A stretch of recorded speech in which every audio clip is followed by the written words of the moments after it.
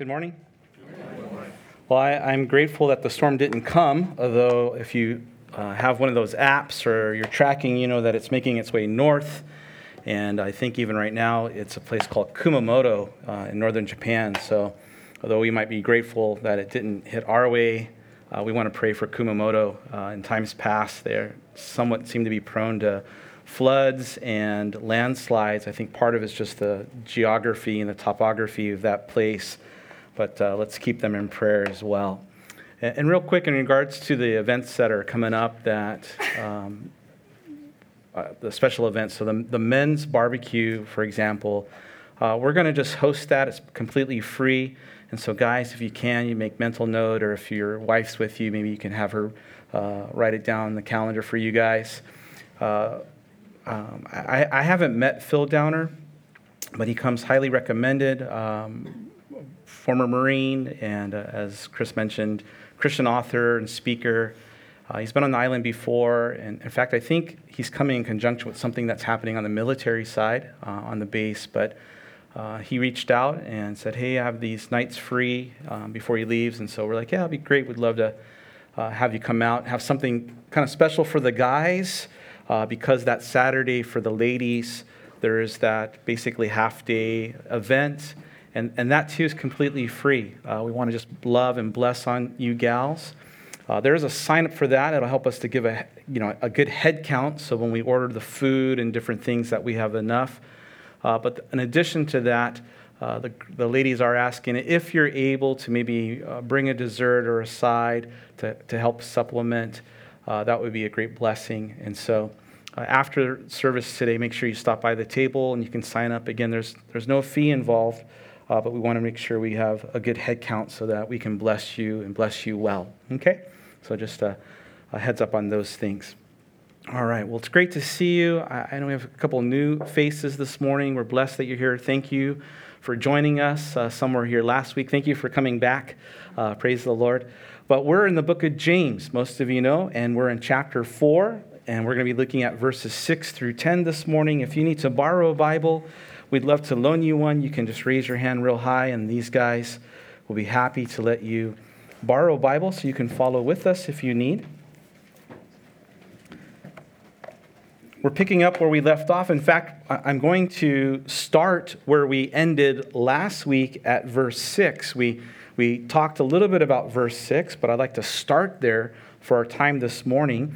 And I entitled our message simply Game Changer. So James chapter 4, verses 6 through 10, Game Changer.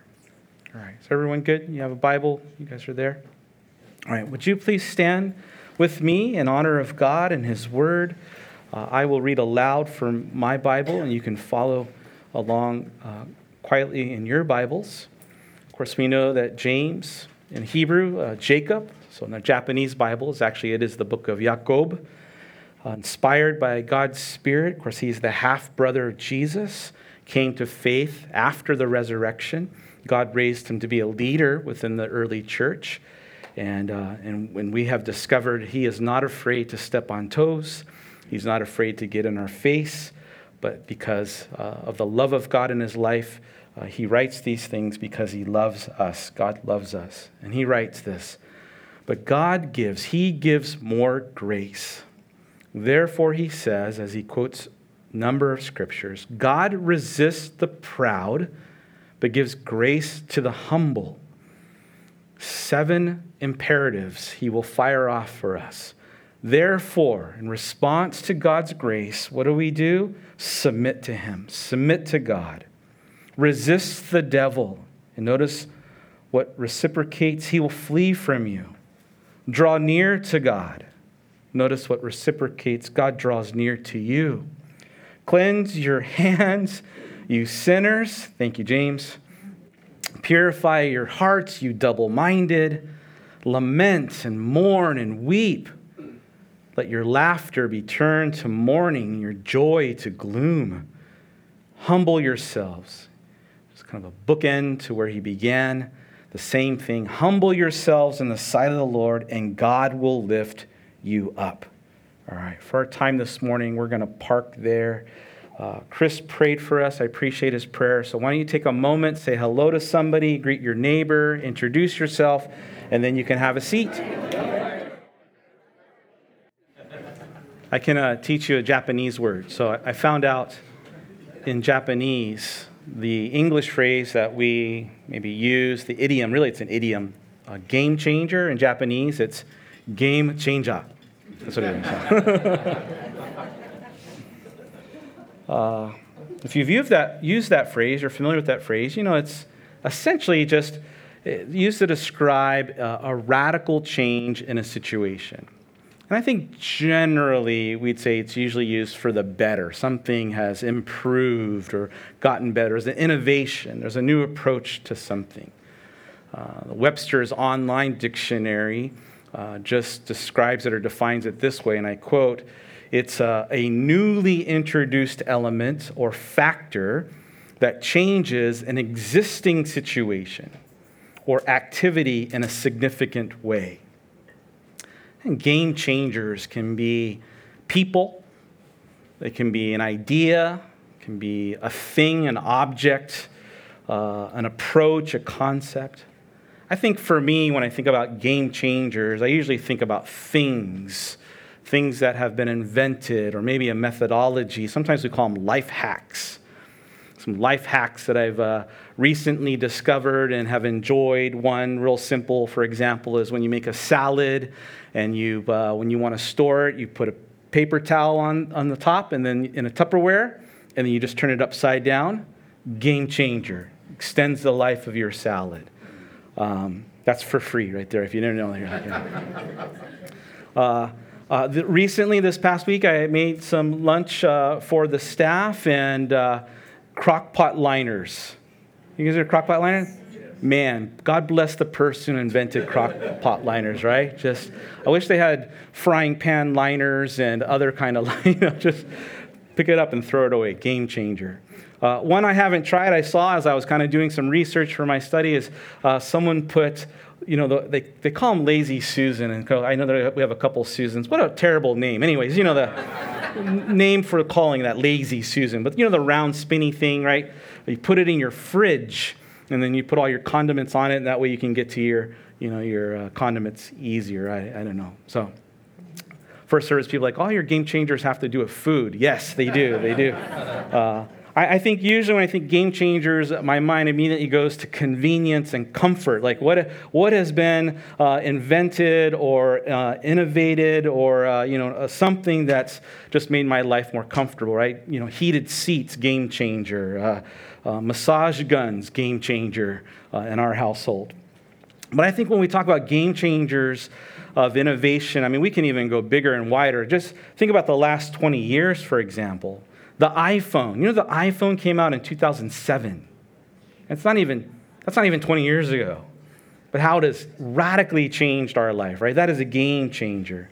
GPS. I'm very grateful for GPS. Anybody remember the old printing off the MapQuest and all that stuff? Remember those days? GPS saved my marriage. Thank God for GPS, right? Digital cameras. Our kids grow up now in a day, as soon as you take the picture, they're like, let me see. I remember as a kid, I got to wait weeks. Sometimes my parents forgot about the film. It was years until you saw those things, right? Game changer. How many of you have smart devices in your homes, right? Where you can speak to it, it'll turn on your TV, or some of you are afraid, right? I don't want any of those things, right? Yumi-san, who's translating the Japanese, I don't embarrass her, but she has one of those robots vacuums that cleans her house, right? Game changer. Back in my day, we had the thing called the clapper. Remember the clapper? Yeah. If you remember the clapper, here's what's sad. 1992. That's when the clapper came out. There's all kinds of stuff. You think about what's made our life better. I appreciate washlet toilets, for example. Amazon in the last 20 years. Where would we be without Amazon, right? Or air fryers. Air fryer is a game changer in my house. We don't use the oven anymore, the microwave. Everything goes into the air fryer. It's awesome. How did we live without these things? We can even go bigger and better. Or further back. TV, cars, light bulbs, indoor plumbing, the internet, airplanes. microwaves, Google, and the list goes on. James chapter 4, starting at verse 6, James reminds us of the most powerful, the most important, the biggest and greatest game changer to ever exist of all time, of all creation, and that is the grace of God. God's grace changes everything. If we can say it this way, that God's grace is really heaven's life hack. And it begins with us just coming to know Jesus in the first place. Ephesians chapter 2, verse 8 tells us, it is by God's grace that you and I are even saved. It's nothing that we've done. It's nothing that we do. It's purely because of God's love for you. Even when you and I were knuckleheads, even when you and I are yet sinners, God demonstrated his great love as he sent Jesus Christ to come, be born, live a perfect life, die on a cross for you and for me. And then what does God say? Receive. That is the grace of the Lord. By grace, we've been saved. Well, James is writing to a group of believers, and he wants to remind them of that same grace that saved them, that saved us. Well, it still sustains us. God doesn't change the deal, and all of a sudden we come to faith in him, and now he says, okay, I'm removing grace from your life. No. It is he gives more grace. It's grace upon grace and upon grace. We're plunged, if you will, into this ocean of God's grace. And what does it do then? Well, it wonderfully and wholly changes us from the inside outward. But that is a process. Right? You and I are continually being changed from the inside and out. It is the infilling and the outpouring of God's grace upon our life. Then what happens for us? Well, our eyes are opened. We get to, as we'll talk about today, see us for how we really are. It should result then in our praise. It should result then in our pursuit of the Lord. We realize that our life has purpose. We also realize that the infilling and the overflowing of God's grace gives us power. It is a perpetual power source of our life. Think about things that seem to have perpetual power. Number 3 on my list is toddlers. Man, sometimes they just got so much energy, right? Number 2 for me, it's the sun. So it's just a perpetual power source. But number 1, it is the power of the Holy Spirit operating in the grace that God extends to your life and mine. And that's what James is going to bring to the forefront of this conversation. Now, it seems like it's tucked in there, but remember, James is not afraid to step on our toes. He had some really honest but hard-hitting things that he had for these Christians. And of course, as we read it today, we recognize that it meant something for the original audience, but it means something for us today.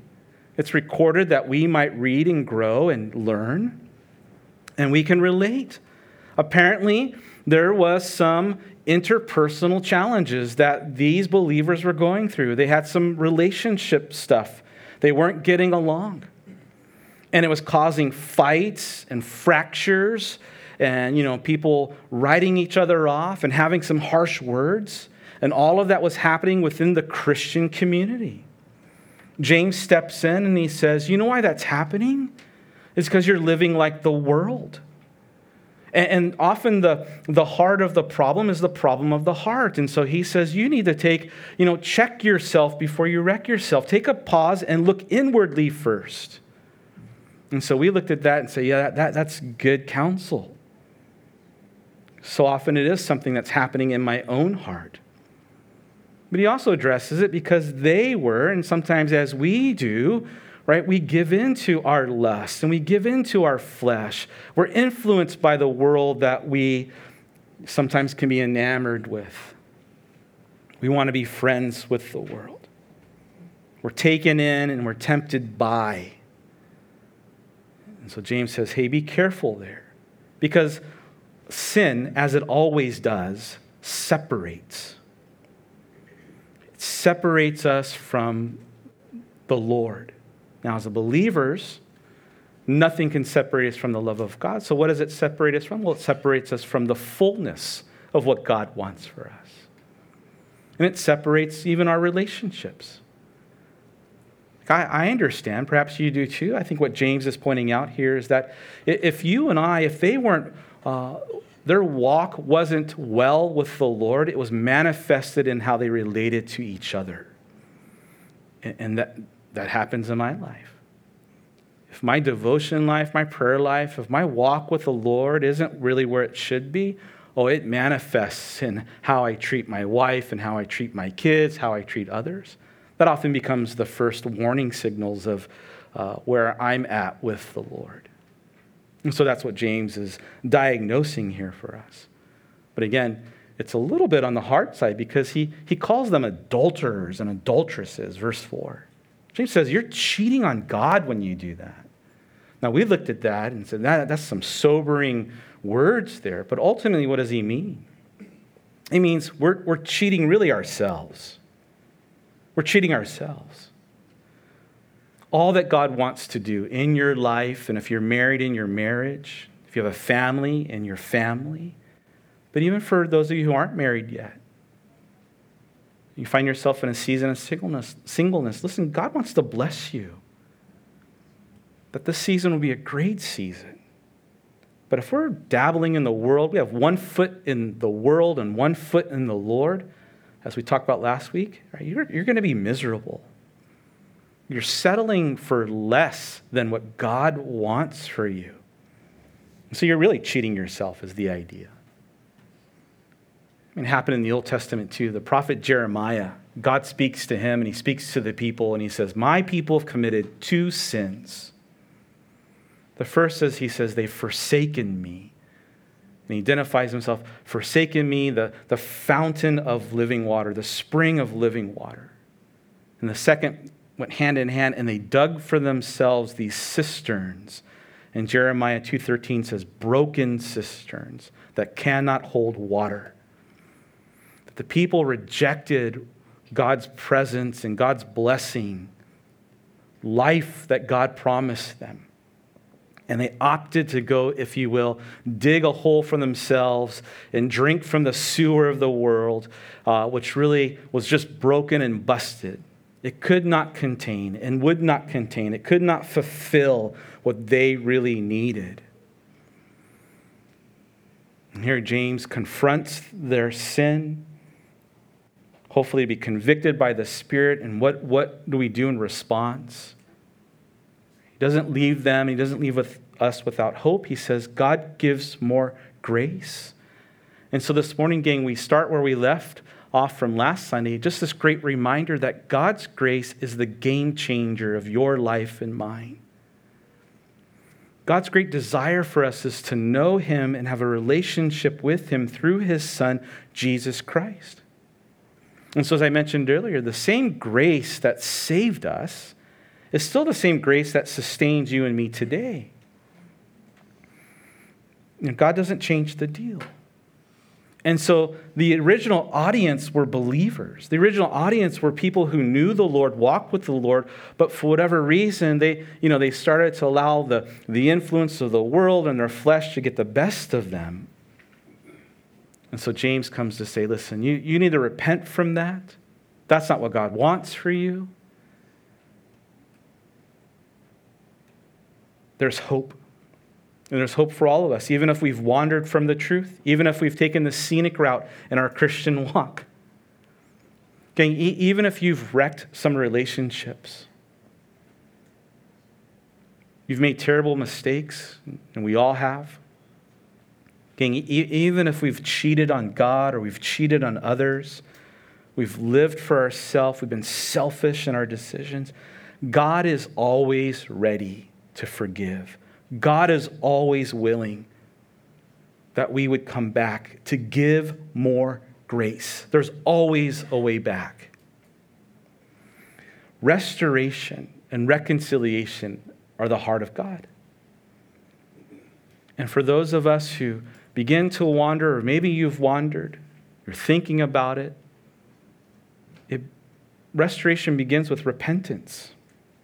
It begins with us being humbled by the goodness and the grace of God, the fact that he would love us even though we're sinners, overwhelmed by his kindness. We realize, man, I've settled for less.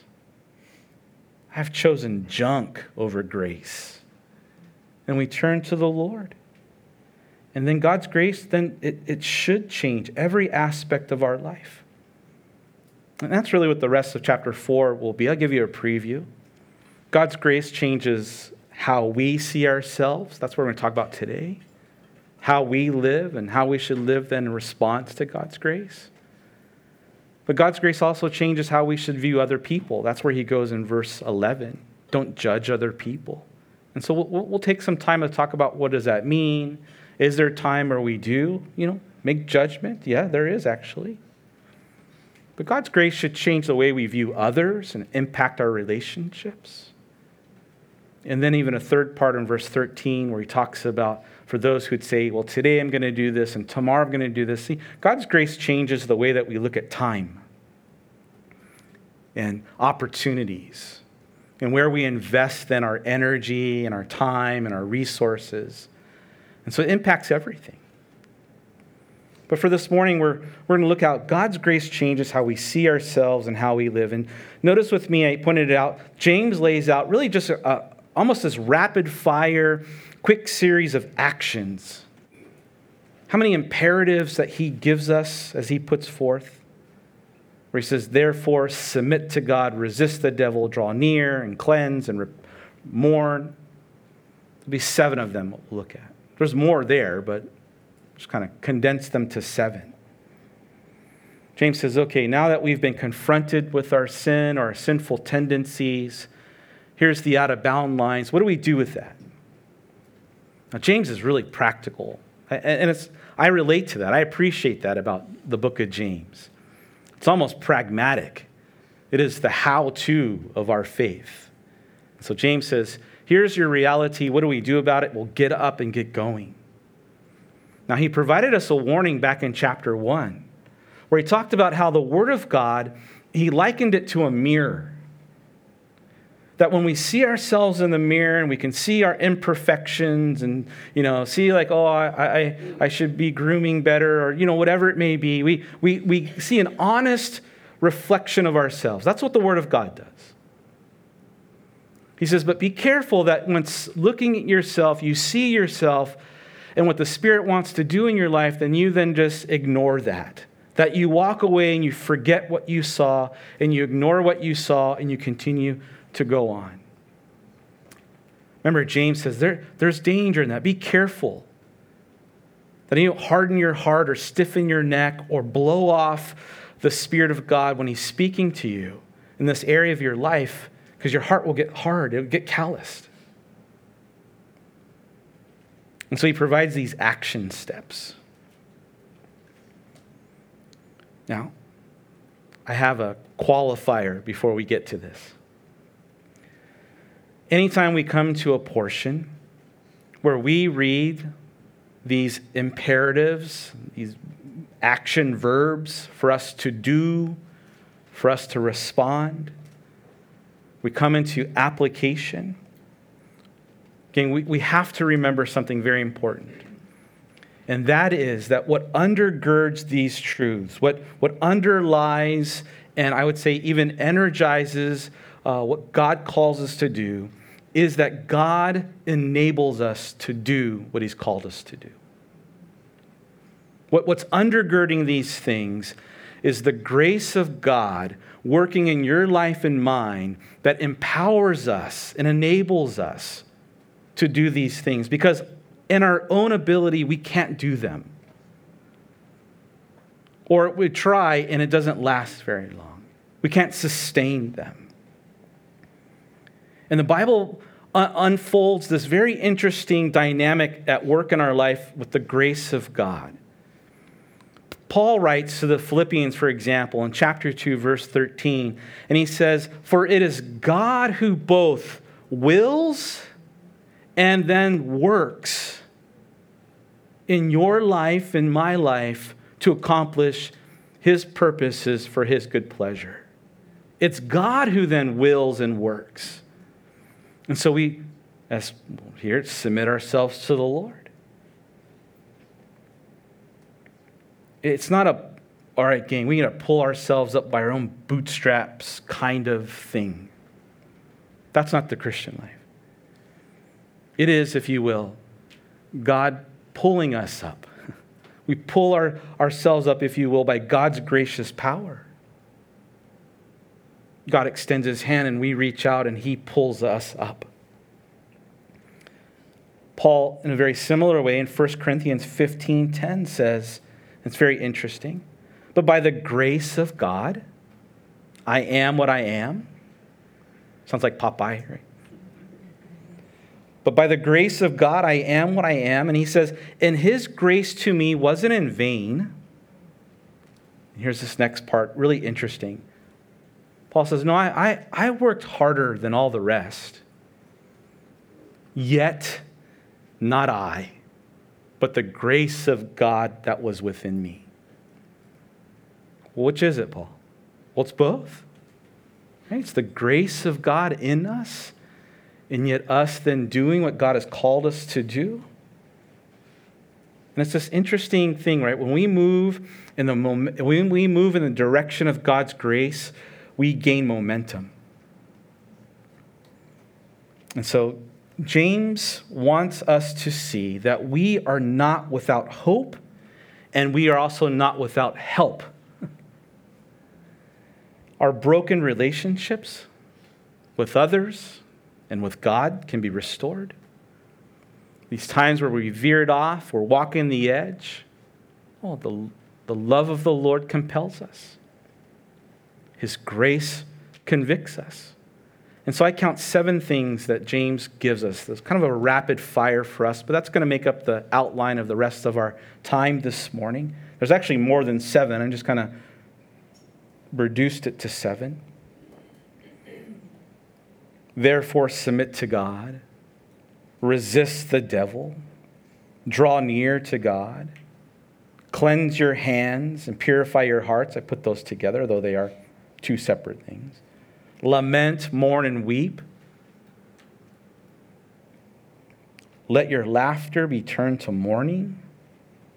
And then he ends where he began. Humble yourself in the sight of the Lord. So let's start with submit to God. That's our first thing. Submit to God. In response to God's grace, we should submit to the Lord.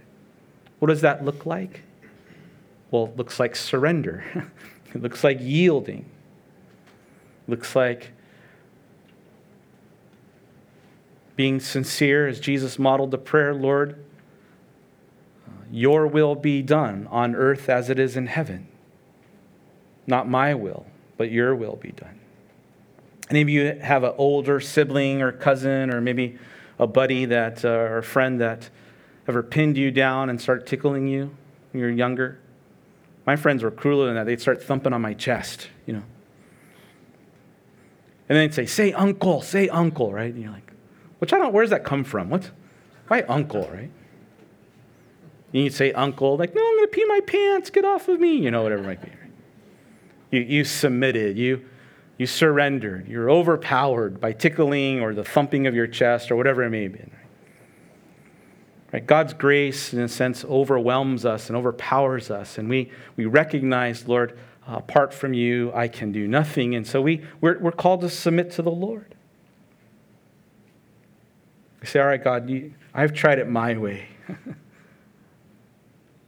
I'll let you have your way. Well, I think about this scene. I think it's Luke 5. You have to correct me later.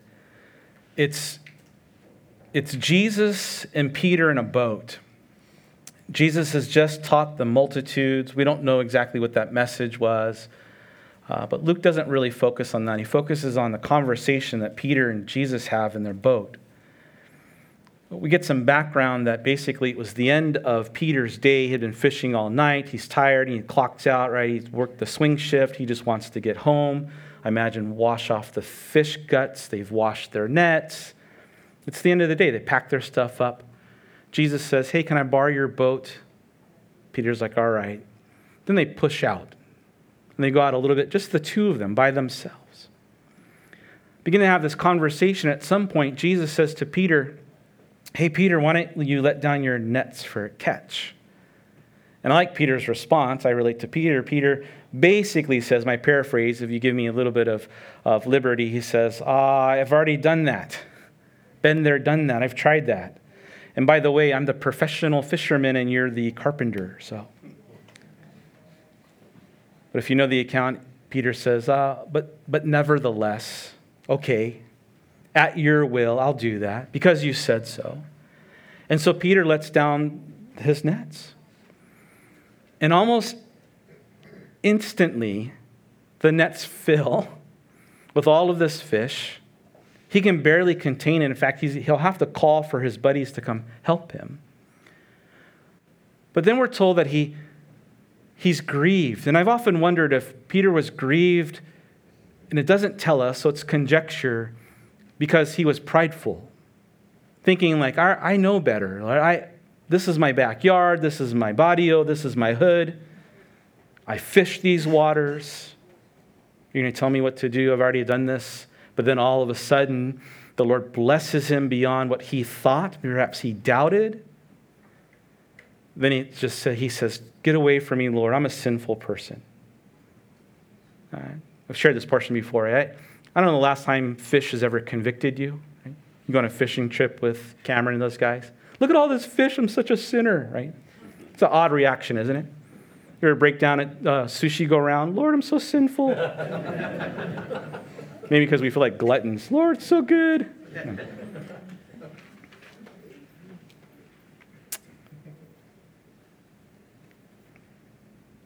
And why do we fight with the Lord so often?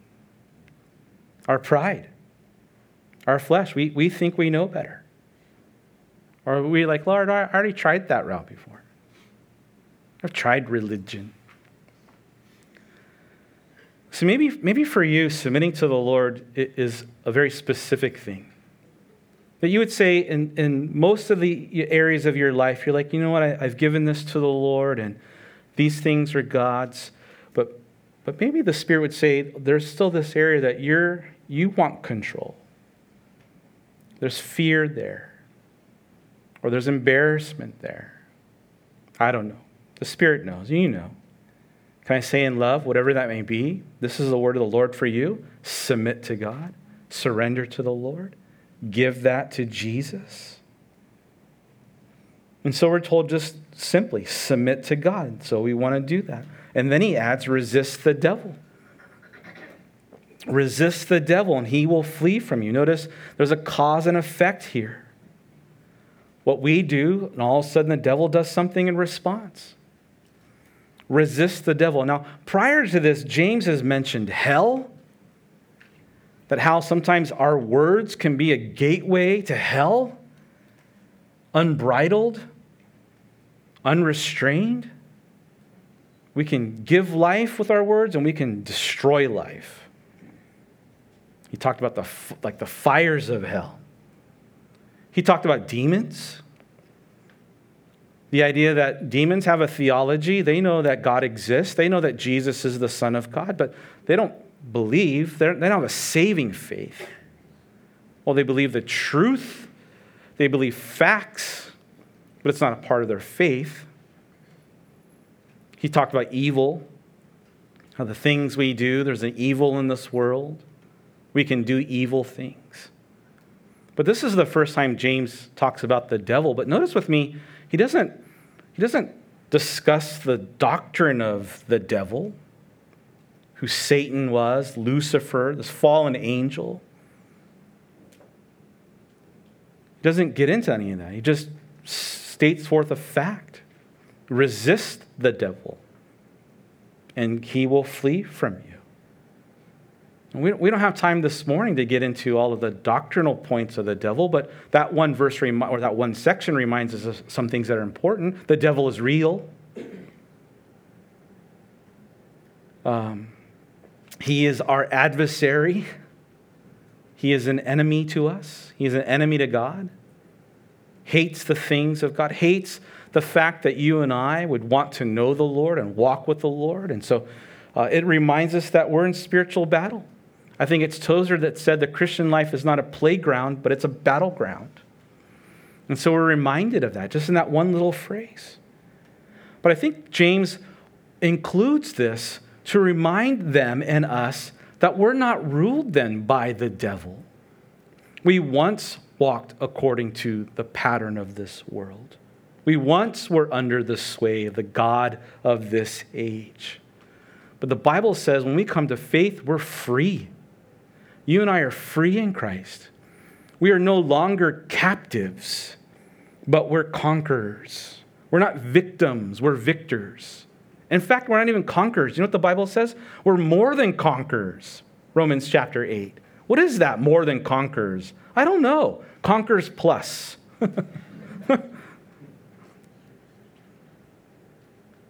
But we are more than conquerors through him who loved us. Romans 8:37. And I think James includes this because sometimes, and maybe this is their tendency, we can buy into the lie that somehow we have no agency or power to change our circumstances.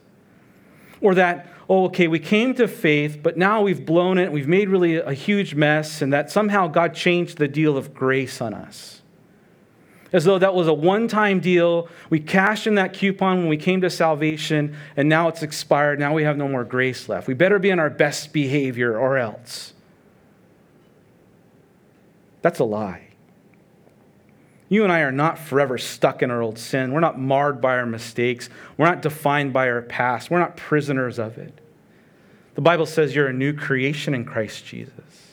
And by the way, that was written not only for new believers, but for us as Christians. That is true the day we came to faith, and that's true today. All the old things have passed away. We have a new life in the Lord. The day that you got saved, and today too.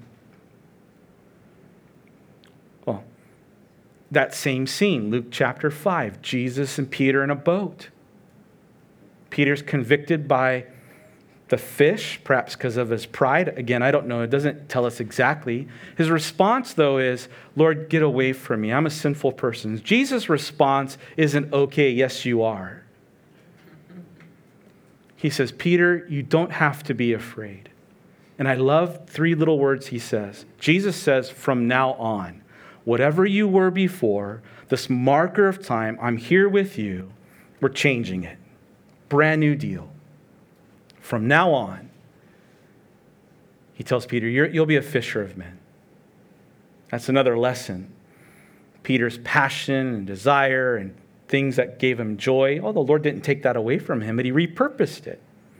Fisher of fish to a fisher of men.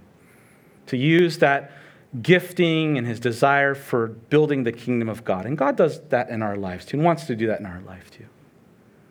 But from now on, that's a mark of grace. Whatever you were before, it's a new deal. I love that. That's what the Lord does in our lives. Whatever you were before, it doesn't matter. In fact, God can even use that. I'm a walking testimony of that. 1 Corinthians, God loves to use the foolish things of the world. I want to make a t-shirt. But what happens with Peter? Does he embrace that from Luke 5? We never see him make a mistake again? Oh, no. Peter has some big blunders. There's many a time he opens his mouth and inserts his foot. There's a time where Jesus actually calls him Satan. Get behind me, Satan. There's a time where Peter was so sure, I'll never forsake you. I'll die for you. And then moments later, he's like, I don't know that guy. What happened to Peter? He blew it big, and we do too. Even after we come into God's grace, even after the Lord said, from now on, you're mine, and your life will look different, but all of a sudden, it doesn't really look that different. Well, let's fast forward in Peter's life. It's John 21. Jesus has died. Jesus has ascended. or resurrected. Excuse me. It's another boat. It's another fishing time. This time, Peter, if you will, says, well, after seeing the Lord, after walking with the Lord, he says, I'm going to go fishing. And it's the idea that he's going back to the old life. Just there he was in all that the Lord had done. He goes back to fishing for fish. John 21, verse 4, another little phrase that I love. It says, now in the morning, Jesus is on the shore. Peter and the guys fished all night. You know what they caught? Nothing. That's not a good fishing trip, right? Especially for professionals. Grace upon grace. In Luke 5, from now on, whatever your past was, it's no more. Christ set you free. It's the devil that whispers and says, you know what? Look what you did. Look who you are. It's our own flesh. Oh, we blow it. But the grace of John 21, but when the morning came. His mercies are new every day. God is the God of second and third and 50th chances. Yesterday at men's study, LJ, you got a great study in the book of Jonah, if you're familiar with it, right? A prophet of God. God says, go this way. Jonah says, no way, Yahweh. And he goes the opposite direction. And God in his grace pursues him. Rough. It's a big spanking, gets swallowed by a fish. But it's still the love of the Lord. It's still God's grace. Sometimes the Lord will allow us to be in our stupidity and the consequences of your dumbness and mine. But chapter 3, it says, and the word of the Lord came to Jonah again.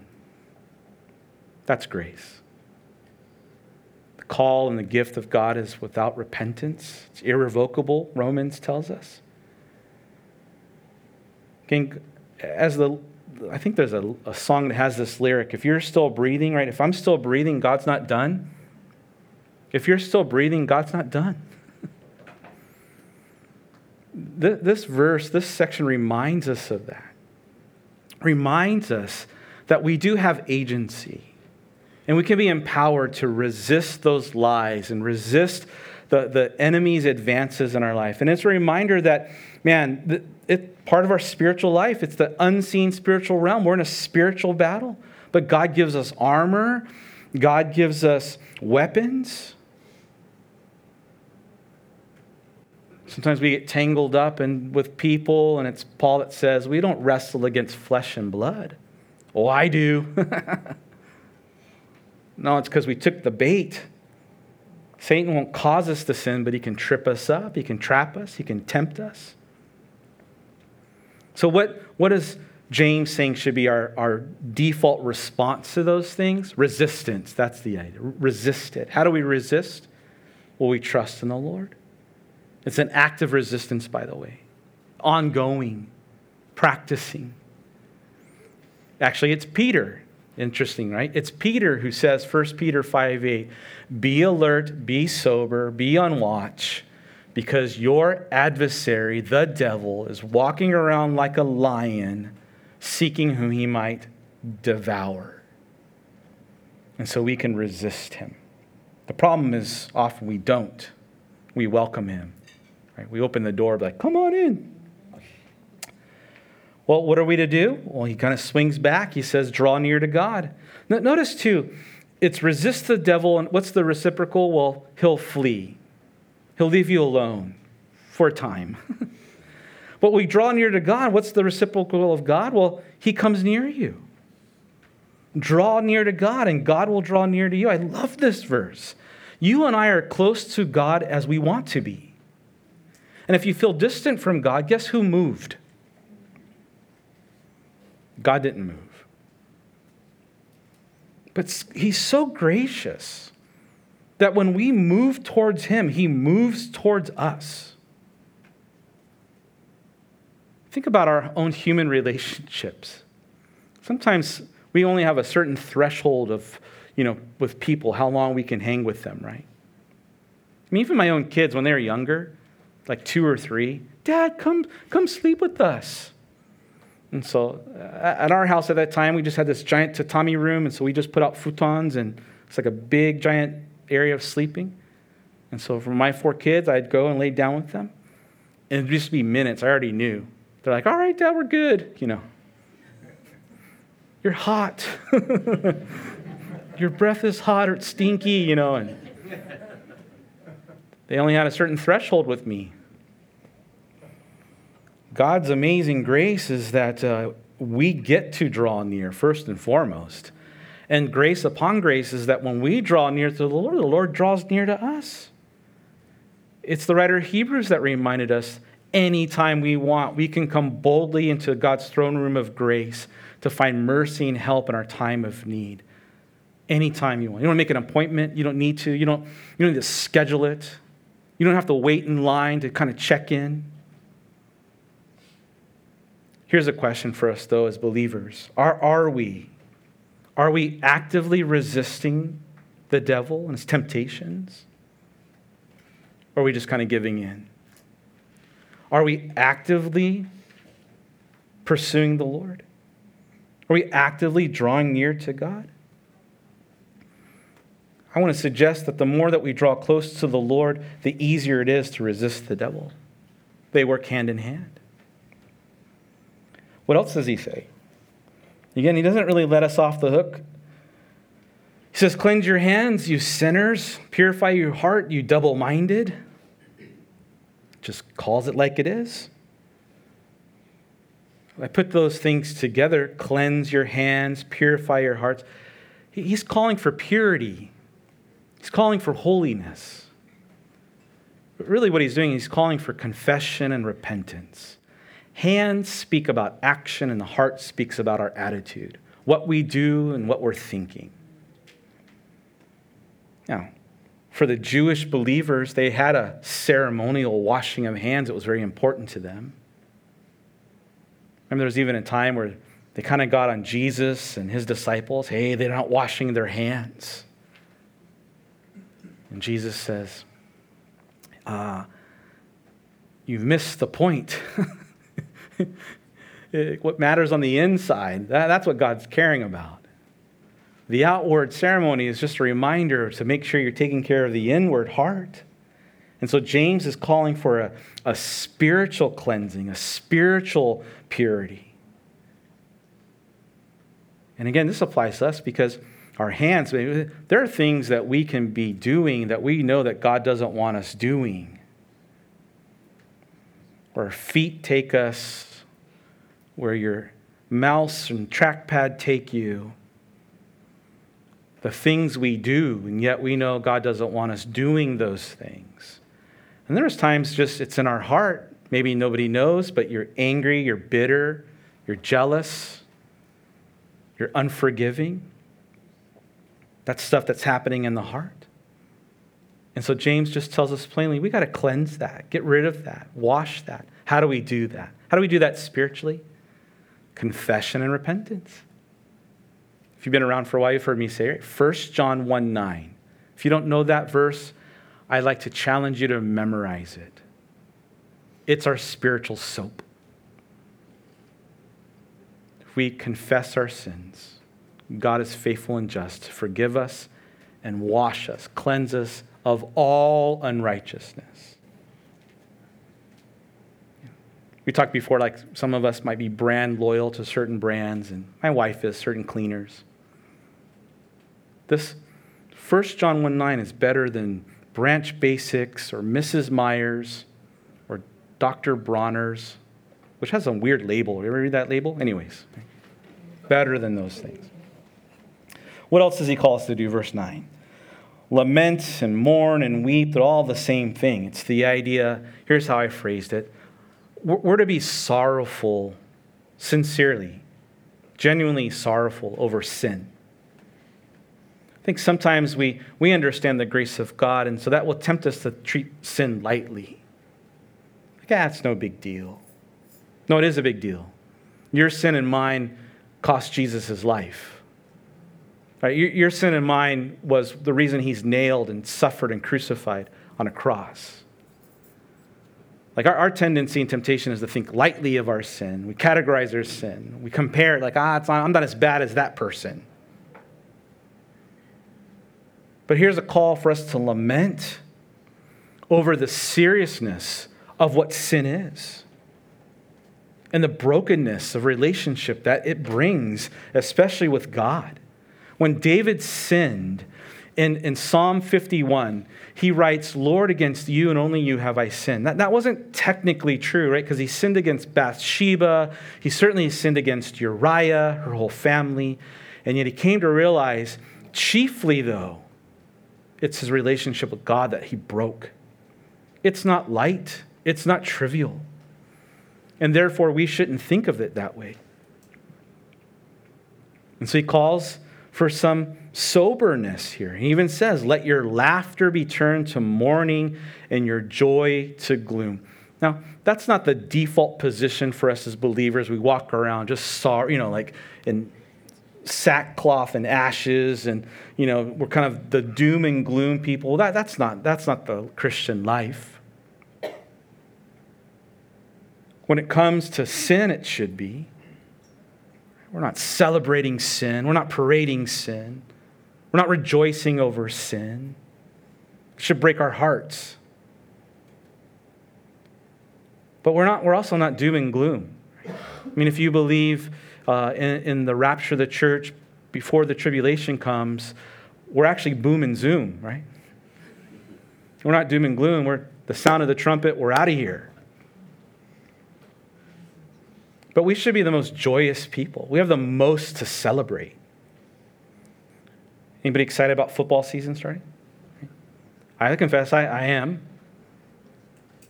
And I'm convicted, though, because there's times where I can get pretty charged up about my team and now I'm doing some fantasy football. I'm like, yes, I beat that guy.